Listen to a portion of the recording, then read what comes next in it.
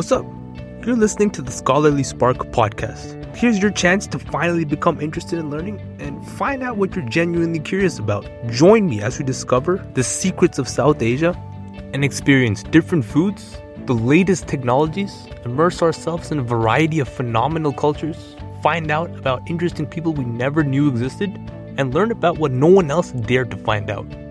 I'm Kamal Narayanan, taking you on a journey through the mysteries of South Asia, all from the convenience of your headphones.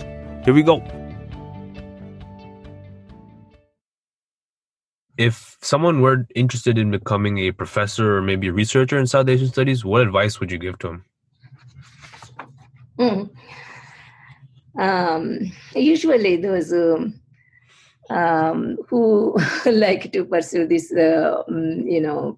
profession are, they tend to be voracious readers and enjoy analyzing, what they read.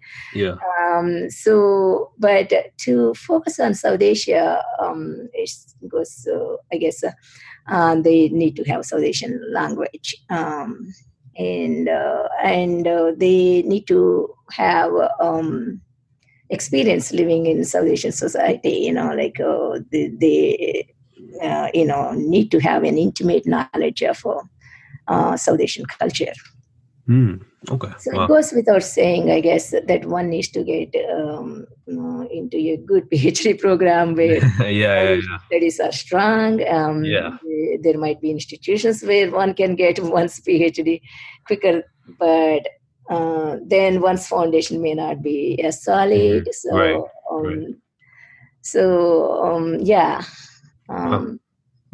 So then, tools, So now, picture yourself right when you were at the beginning of your career, right when you started researching. What advice would you give to yourself right when you started researching? If you could travel back in time and give yourself advice. It's a good question. What I would do if I guess I would have also, as I said at the outset, I'm a historian and archaeologist.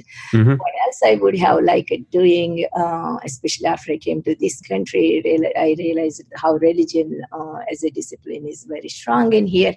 And how my studies intersect with religion constantly, the way I engage religion.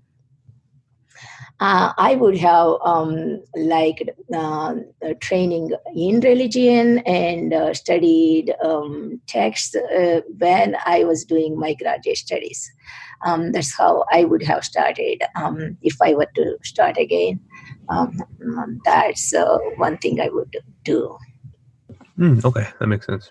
So then, just to wrap it up, tell us some interesting facts about yourself outside your career as a researcher. What else do you do in your free time? Well, I'm incurably curious when it comes to learning about others. That's good to hear.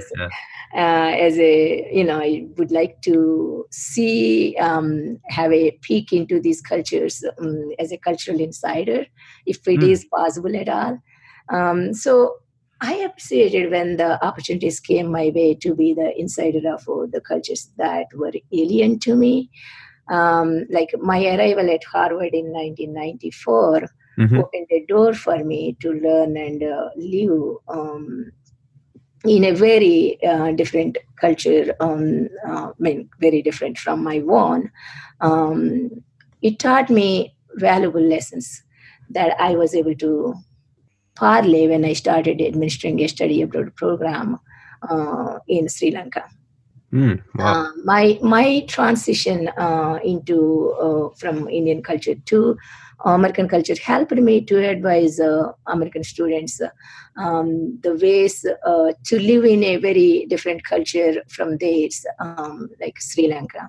Sri Lankan culture is in some ways similar to my own, but also in other ways it is very different. In fact, I had to make a lot of transitions myself as, spending, periodically many weeks in Sri Lanka. Wow. But it was all worth at the end. It's like it became my home away home. And I eagerly sought after any opportunities that came in my way in interacting with other cultures. Right. As like 2 fall semesters at the University of Calgary in Canada. An academic year at Kyoto University, Japan. Right. And a few weeks in Bellagio, Italy at Rockefeller Center, and a couple of months in Luang Prabang, Laos. Right. These are very different from each other, all these cultures. But for that reason, I feel very privileged in knowing even a little bit about these cultures. Yeah, I know this is digressing a little bit, but do you have a favorite experience from your Sri Lanka trips? Favorite memory? Oh, I can't. There are a lot of favorite experiences. And I can't really single out any particular thing. Maybe if I think a little harder, maybe I can. I'm sure I might be, talking about, or narrating whatever the experiences that really felt. So there are a lot of jokes too. Like I learned Sinhala language. And in the very beginning, of course, of my experience, I should say this. My husband, who is a Caucasian and who spent time before I went to Sri Lanka, he already established himself as a scholar there and learned the language. Right. And that was initial. In the beginning, we both were traveling. We were at a Buddhist temple, and some Sinhala Buddhist woman came to me, asking in Sinhala, and I just knew very, very little Sinhala at the time. So she was looking up to me that I would answer certain questions that she had. Right. I was clueless. I looked at my husband and then he came to my rescue and started. That's awesome. Wow. And so that woman just totally confused, looking at me. Yeah. That's hilarious. What is the matter with this Sri Lankan woman, which she was? She can't speak Sinhala.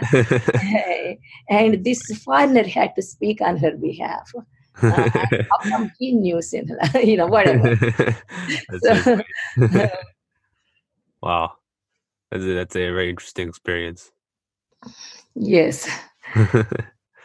Well, yeah, thank you so much for coming on the show, Dr. Holt. It was really fun talking to you. Really, really awesome to learn about your research and all your different life experiences, especially with the Sri Lankan thing. That was really fun to learn about. And yeah, thank you so much for coming. I'll see you next time. Thank you so much. Yeah, it was my pleasure. Thanks, Kamal. Bye. Bye.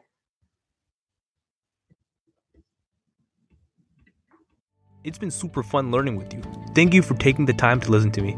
Join me next week as we explore another part of the vast, mysterious lands of South Asia. I'm looking forward to exploring something new that you've never heard about next week. Talk soon.